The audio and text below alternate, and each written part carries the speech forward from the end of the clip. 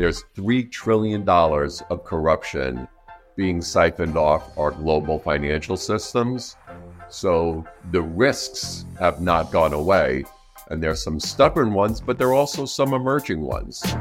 Money makes a world go round. It makes a world go round. Money makes a world go round. It makes a world go round. Hi, and welcome to The Laundry, the podcast connecting AML, compliance, and financial crime to the real world. I'm your host, Fredrik Rieser, Head of Strategy and Business Development at Strice, and in this episode, we're asking what happens when you go from the grip of corruption to compliance. Our guest in this episode is unique to The Laundry so far. We are joined by someone who in 2007 was convicted for corruption for the kind of financial crimes our podcast audience are typically looking to combat. However, following cooperation with a sting operation, working undercover for 3 years with the FBI and the City of London Police, and a 14-month spell in prison, he now raises awareness of the risk he once found himself at the very center of. So, how does the slippery slope to bribery and financial crime begin? What does it feel like to eventually be exposed to these crimes? And what lessons can companies learn to stop it happening? To delve into the topic, I'm delighted to be joined by Richard Bystrong. He's a speaker, consultant, and the CEO of Frontline Anti-Bribery. So hi, Richard. Welcome to The Laundry. Hi, Frederick. There's a lot to get into, but what should our listeners know about you and your story, just in a brief summary?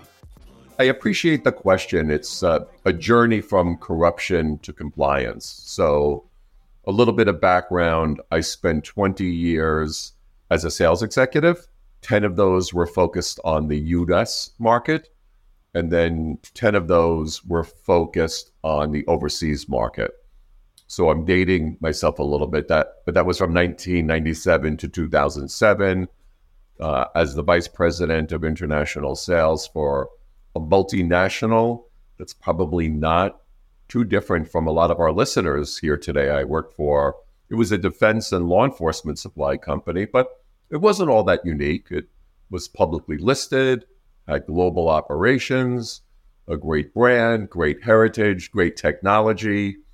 I had public sector interaction, private sector interaction, and I used third parties in a lot of my sales strategies and how to go to market. So I'm sure that sounds familiar to a lot of people, and I understood the pressure to succeed, both internally and externally as a public company.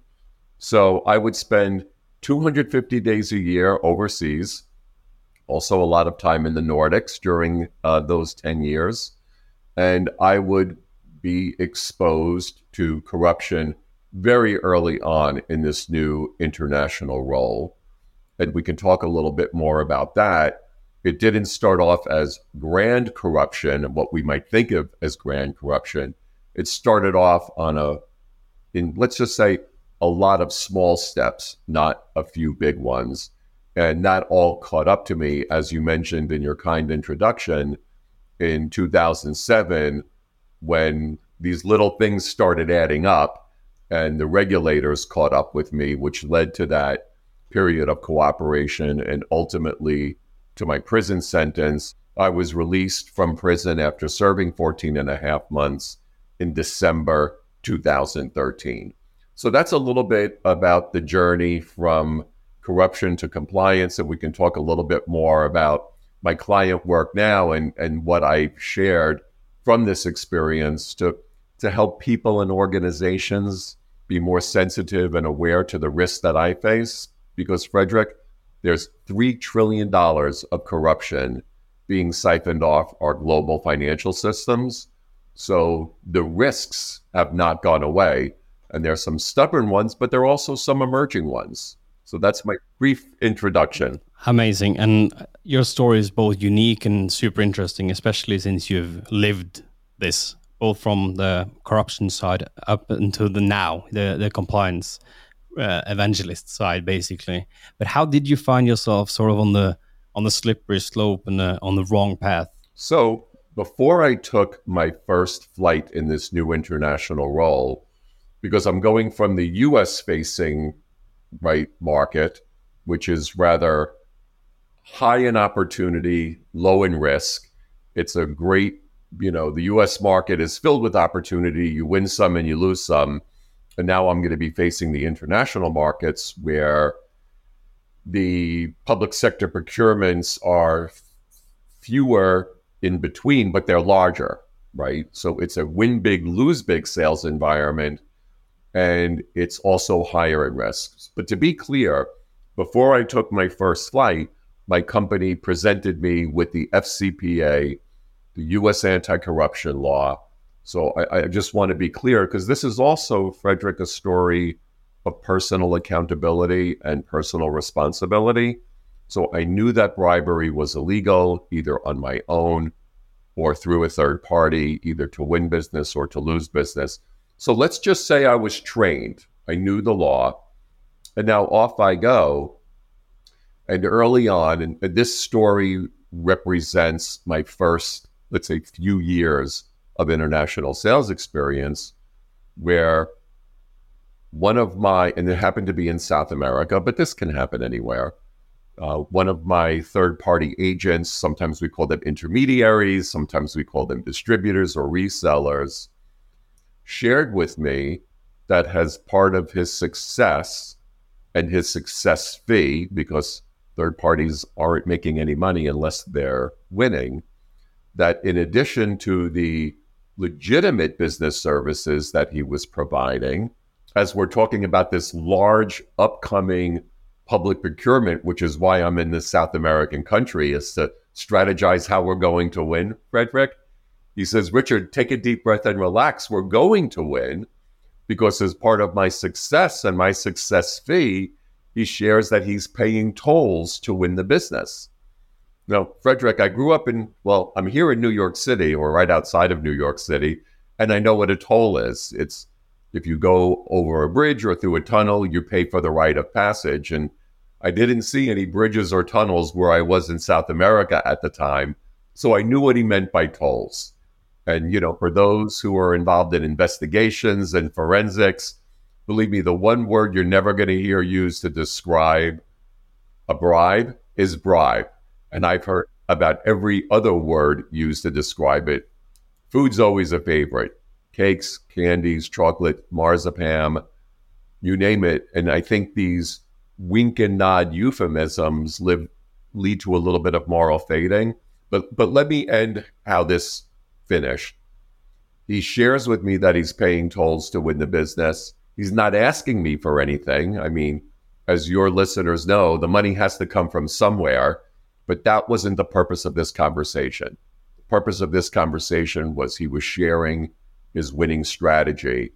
So what did I do? I'm figuring this is only a problem if I make it one. And who am I to get between this country, a life-saving product, my company, and this huge sale? So I just nodded my head to that conversation. And right there, by the promise that a bribe would be paid, even though a bribe had not been paid, right there I violated that same FCPA paperwork that I signed. And I didn't go to prison for nodding my head, I promise you that. But let's just mark this story as the beginning of what was a slippery slope. Very interesting. And this was the first time you were sort of exposed to corruption firsthand, is that correct? That's correct. So that was the first exposure I had, but these type of wink and nod conversations really occurred quite frequently in my first few years of international sales. So at some point, I'm starting to think, is this how things get done? Did this interaction, this situation, leave a bad taste in your mouth? Or did you feel like the culture and maybe even the company was sending mixed signals so that you knew that this was at some level kind of the way it just needed to be, and it sort of changed the way that you thought about it and maybe your values as well? Well, I'll try to break that down. So the first question is, was I repulsed by it? And, Frederick, was I having sort of that look in the mirror moment? And, I wasn't. And I think this is a huge behavioral blind spot, especially with bribery is that we come to think of it as a victimless crime. Like, imagine I'm in Tierra del Fuego. I'm thinking, okay, I'm selling life-saving products. I might even be getting them there faster and at less cost due to the corruption. So I'm making my objectives. The company's happy with the sales. The third party moves to the next opportunity. And in some parts of the world, and, Transparency International, for example, has a lot to say about this, public officials are paid at what we might think of as poverty wages. So maybe the end user gets a little something to make ends meet, right? I wasn't thinking about the wider implications of my decisions on how even petty bribery robs societies of good governance, economic development, and human rights. I wasn't thinking about the consequences on my former employer and, regretfully, on my own health, liberty, welfare, and my family. So we don't have that look in the mirror moment. And now let's maybe talk about company culture. Again, Frederick, with the preamble that the story is no one's fault but my own. But now imagine, let's rewind a little bit. I have no international sales experience. Yet I'm very successful, and I'm very successful early on, right? Instead of calling the company and saying, I'm struggling, I need help to understand how to succeed without sacrificing integrity, those are the calls that could have saved me 10 years through the US and the UK criminal justice system. I'm asking myself the wrong question. And that is, does the company really want to know what it's like out here? I mean, I'm working in some high risk and volatile markets. Now, I decided on their behalf that they didn't, that they wanted success over integrity. Now, I took that decision on my own, took ethics integrity into my own hands. But here's the challenge, Frederick. The company wasn't calling me either to say, Richard, why aren't you calling us? I mean, we're happy with your success, but only if you're doing it the right way. And you should be struggling. You should be calling us and asking for support. And we're a little concerned that we're not hearing from you. So I think those personal interventions are very powerful, but that's not what I experienced. And Amy Edmondson, in an iconic book called The Fearless Organization, calls that dangerous silence, where we have this illusion that no news means good news. It also means somewhat of a plausible deniability, I guess, for all actions that were occurring that led to people reaching their KPIs, their sales targets, and so forth, I'm guessing. Yeah, absolutely. And we've seen companies say that before, where someone gets in trouble and the first thing that they will do to the regulators is to point that he or she signed off on anti-corruption, anti-money laundering paperwork. They went through an e-learning series that, they were trained. Now, the governments, the regulators, the prosecutors are getting a little more sophisticated, Frederick. Then they're asking, okay, they went through the learning modules, they signed off on that paperwork. Have you measured, did they really understand what they were doing? Have you stress tested this person in a high risk market? Have you put them through any ethical dilemmas? Like, how do you know that they really understood the training? How do you know that it was effective? So the bar's been raised on that a little bit. The bad apple defense is, I think the regulators are getting smart to that. During this time, I guess that you ended up in quite a lot of situations, a few interesting situations as well. What surprised you the most during this time? It's a great question. And I think one of the big surprises that I had was, I think we maybe have these stereotypes about where corruption occurs. And so we might think of, oil-rich countries or resource-rich countries that might be in the Middle East or Africa. So I think what surprised me, and I think this is very important, is that this can occur anywhere. So years after nodding my head, like we talked about, I got a request to pay a police officer $15,000 to win a contract for pepper spray. And Frederick, it occurred in the Netherlands.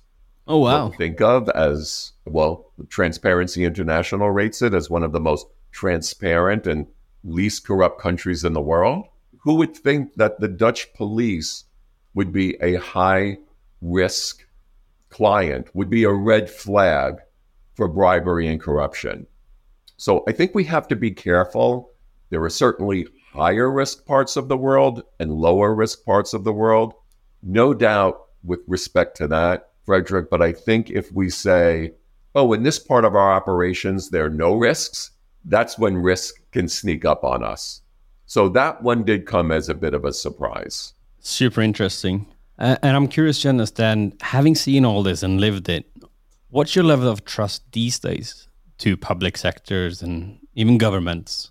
So, and by the way, I was convicted. I promised our listeners that I would tell you what I did go to prison for, and the Dutch conspiracy, the Dutch bribery was an act of corruption that I did go to prison for. So what's my view of public sector interactions? I think it's tricky.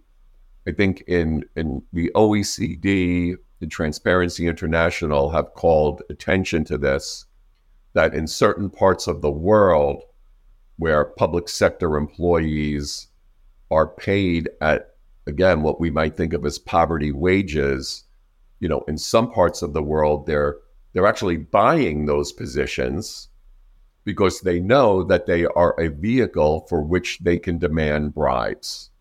So that $3 trillion is coming from somewhere.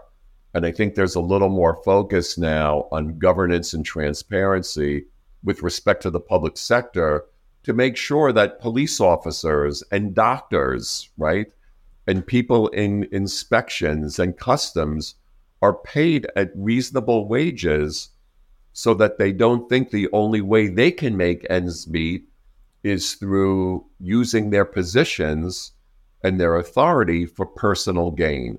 So I think we're making progress. We're heading in the right direction, but I think it's more of a journey than a destination. Let's segue a bit into when you had to confess to the authorities. How did that come about? How did you eventually get exposed and started working with the authorities? So how I got caught is not all that uncommon. And by the way, it happened in New York. So again, this can happen anywhere. There was an investigation around 2006 called the United Nations Oil for Food investigation. And so this is how it worked. And again, not uncommon. A third party was being investigated for bribing a United Nations official to corruptly obtain non-public and confidential information on what the United Nations was paying for catering contracts for UN peacekeepers. So we've got the distributor and we've got the UN public official and we've got corruption in a food contract. Well, that has nothing to do with me, except that the UN investigators, it was called the Procurement Fraud Task Force at the UN, started to see emails that showed a relationship between me and that same distributor, that same third party, where we were conspiring to pay that same UN procurement official to get inside information on what the United Nations was paying for defense contracts. So what we were able to do was to change our pricing, actually lower our pricing. Again, the illusion, oh, the UN's paying less money for the product because of the corruption. And we were able to win all of these tenders.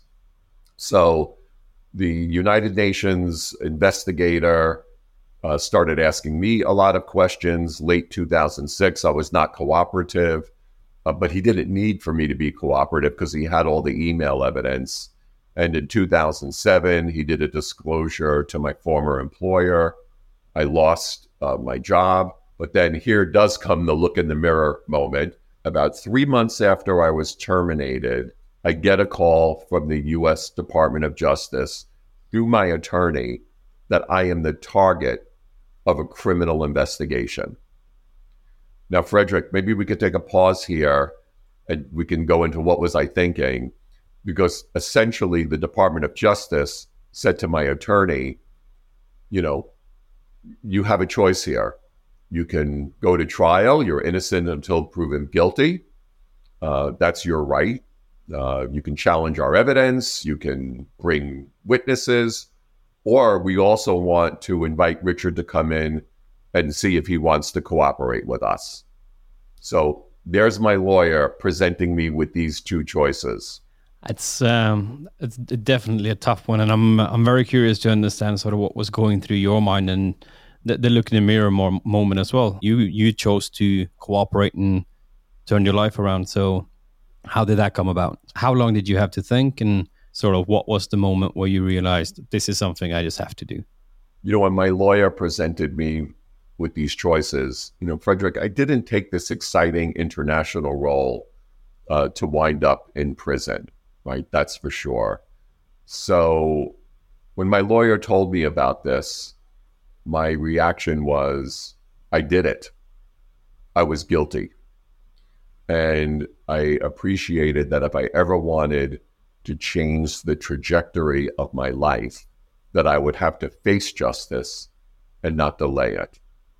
So I said to my attorney, I don't really want to have a long and, expensive by the hour conversation with you about the choice. Here's what we're going to do. I want to accelerate justice, not delay it. And this was more of an emotional decision, Frederick. I said, I'm going to go into the Department of Justice. I'm going to tell them everything. The crimes that they knew about, like the United Nations conspiracy we talked about. But for example, I was also going to tell them about crimes they didn't know about. The only way they found out about the Netherlands conspiracy was that I told them about it. Wow.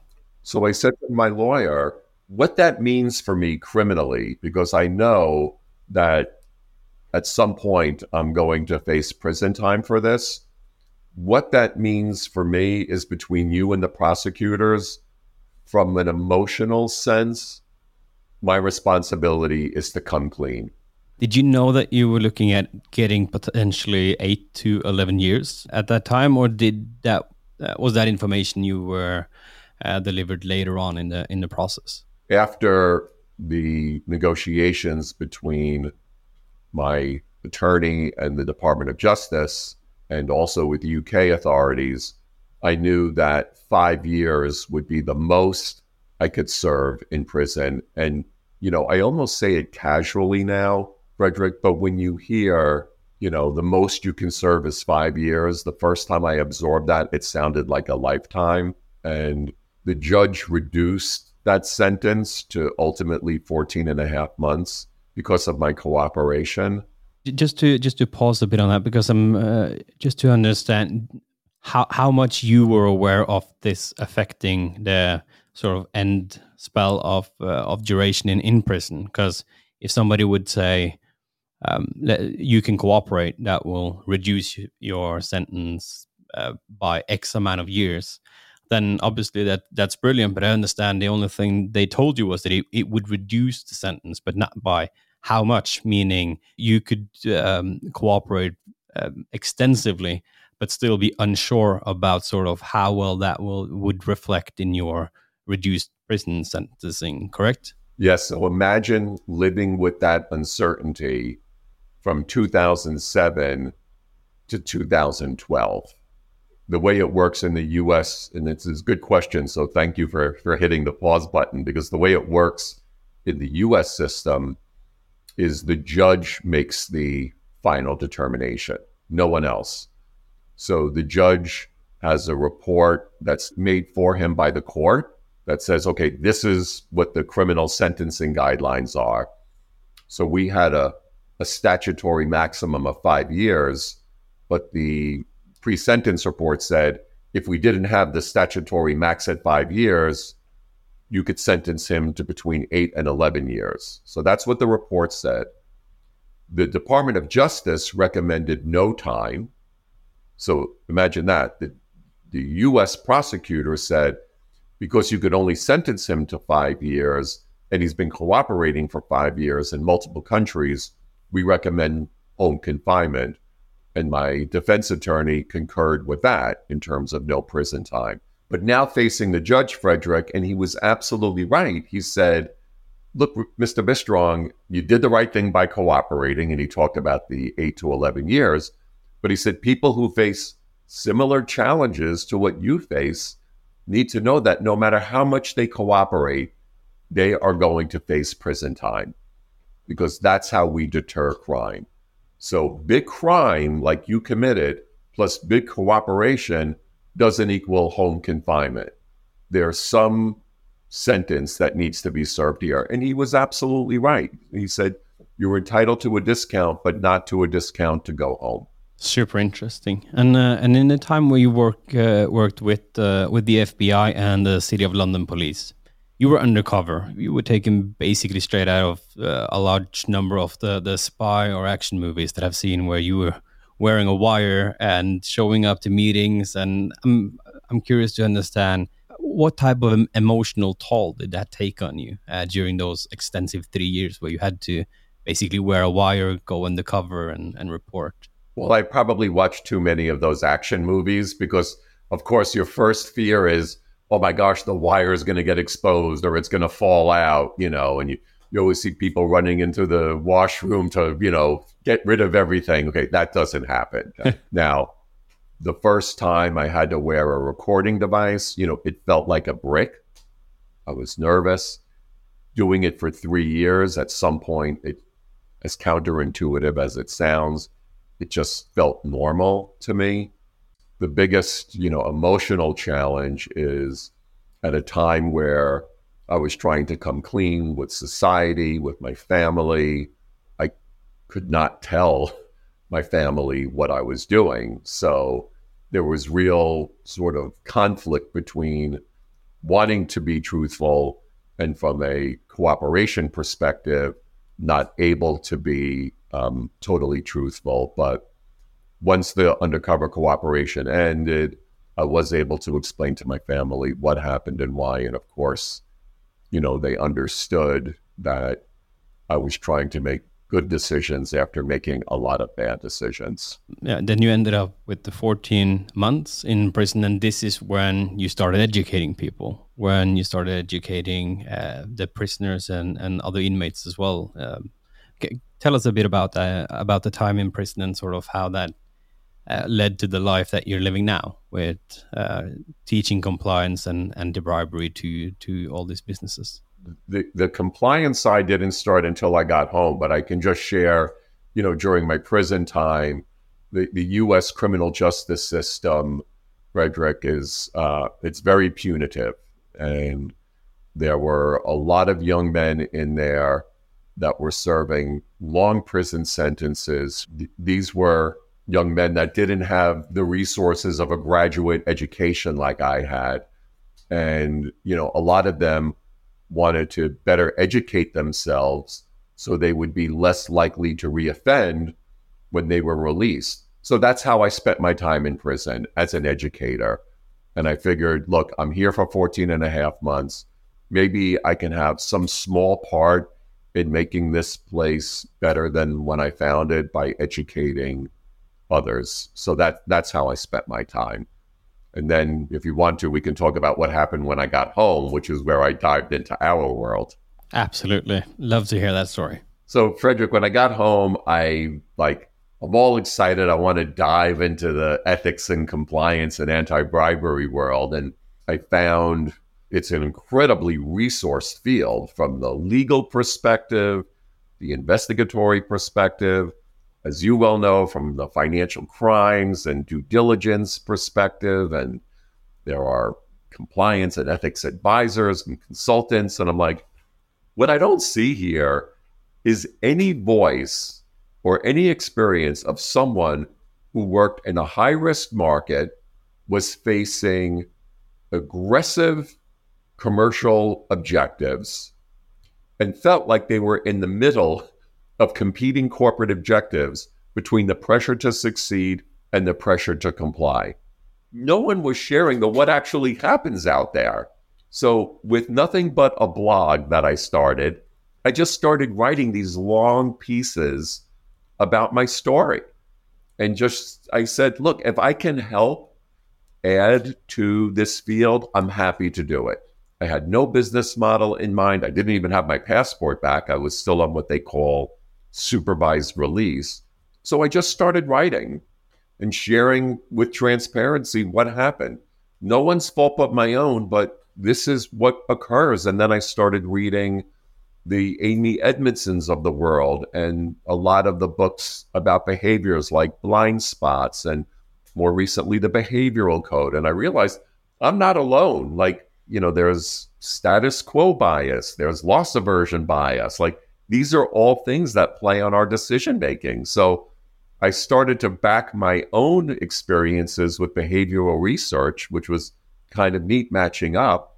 And then that led to me being asked to speak at compliance and anti-bribery conferences. Ultimately, then the people in those audiences were inviting me to speak to their organizations. And then I got my passport back in 2017 and my civil rights restored. So imagine, Frederick, I got caught in 2007. It wasn't over until 2017. And then I was asked to work on a global basis, working with compliance leaders, working with the commercial workforce. And now more recently, most of my time is spent with the C-suite and boards and really trying to move the conversation not about just risk, but about business responsibility and how when ethical expectations are set by business leaders, it sounds so much louder to the former commercial Richards out there. So that's a little bit about what I do now. I think that's super interesting. Let's deep dive a bit into that aspect of it. So how do we build ethics into the industry? We can't do it if the only people talking about it are ethics and compliance and risk leaders, or let's just call them control functions or support functions. And I think that's where we're a little stuck right now, Frederick, is that most multinationals have built, and you know this from your work, we've got these great risk platforms, these financial crimes platforms, whether it's onboarding or due diligence or training, the box has been built. I think where we're stuck is how do we get our business leaders to take this as seriously as we do? And, just say no to bribery, Frederick. I call that a wall poster. It's not really helpful to someone who's working in Argentina or some other parts of the world. How do we operationalize ethics and integrity? It's not on a wall poster and it's not through a flashy email signature or, aspirational values on a website. We really need to dig into the details of what this looks like. Absolutely. And is there a particular type of profile that you'd say businesses and companies should be aware of in their list of employees, for example, that's more inclined to corruption, inclined to perform acts of bribery? Well, of course, we can easily identify the people who work in high-risk markets that have aggressive commercial objectives, right? Those are the people that are most likely to start to think, what does the company really want? Compliance or sales? Because I'm not sure I can deliver both. But I recently co-published an article in Fast Company about how high performers, we can define high performers in a lot of different ways, but I'll let our readers and our audience think about what do they think a high performer is. But what the research demonstrates is that people who are high performers are more prone to ethical risk. So very often we're focusing on the people that are on their way up sort of the corporate ladder, making sure that they're well trained, that they're doing everything right. And we're not looking at the successful people. But if we're not careful, and this happened in my case, success can block scrutiny, and bad behavior, very bad behavior, can hide behind very good performance. So I don't think it's intuitive to like say what's going on great in the organization and let's see, let's lift up that rock and see what's underneath. But I think we have to be careful, as we said in the article, don't give a hall pass or too long of a leash on your high performers. They need our attention just as much as everyone else does. I think that's really good advice and really great insights as well. And it really alludes to the fact that winners do whatever it takes to win. And that might mean that you break the rules if whatever is defined as winning is just, as you mentioned, in a sales environment, for example, winning that big deal, winning that big contract, getting recognition for the revenue that you generated for the company. So maybe just to sort of go on a tangent from your point there, the fact that the thing companies need to learn is winning isn't necessarily just about the revenue. It's about the revenue multiplied by the corporate social responsibility.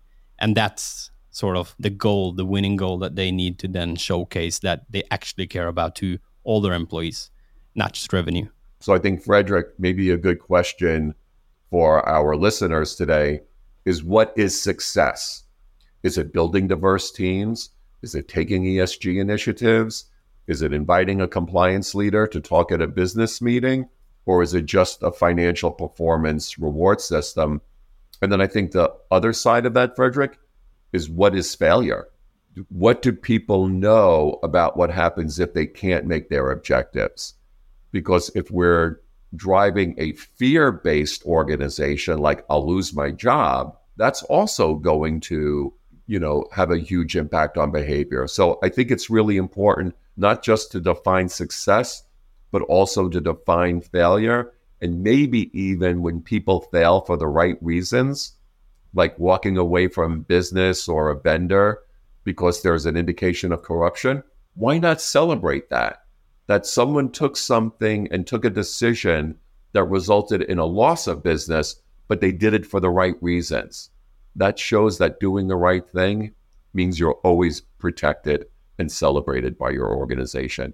And we found that in our research and in our client work. Absolutely. I see that we have to wrap up the episode, but at the very end, what's the top lessons for corporation looking to stop employees for going down the same path as you once did?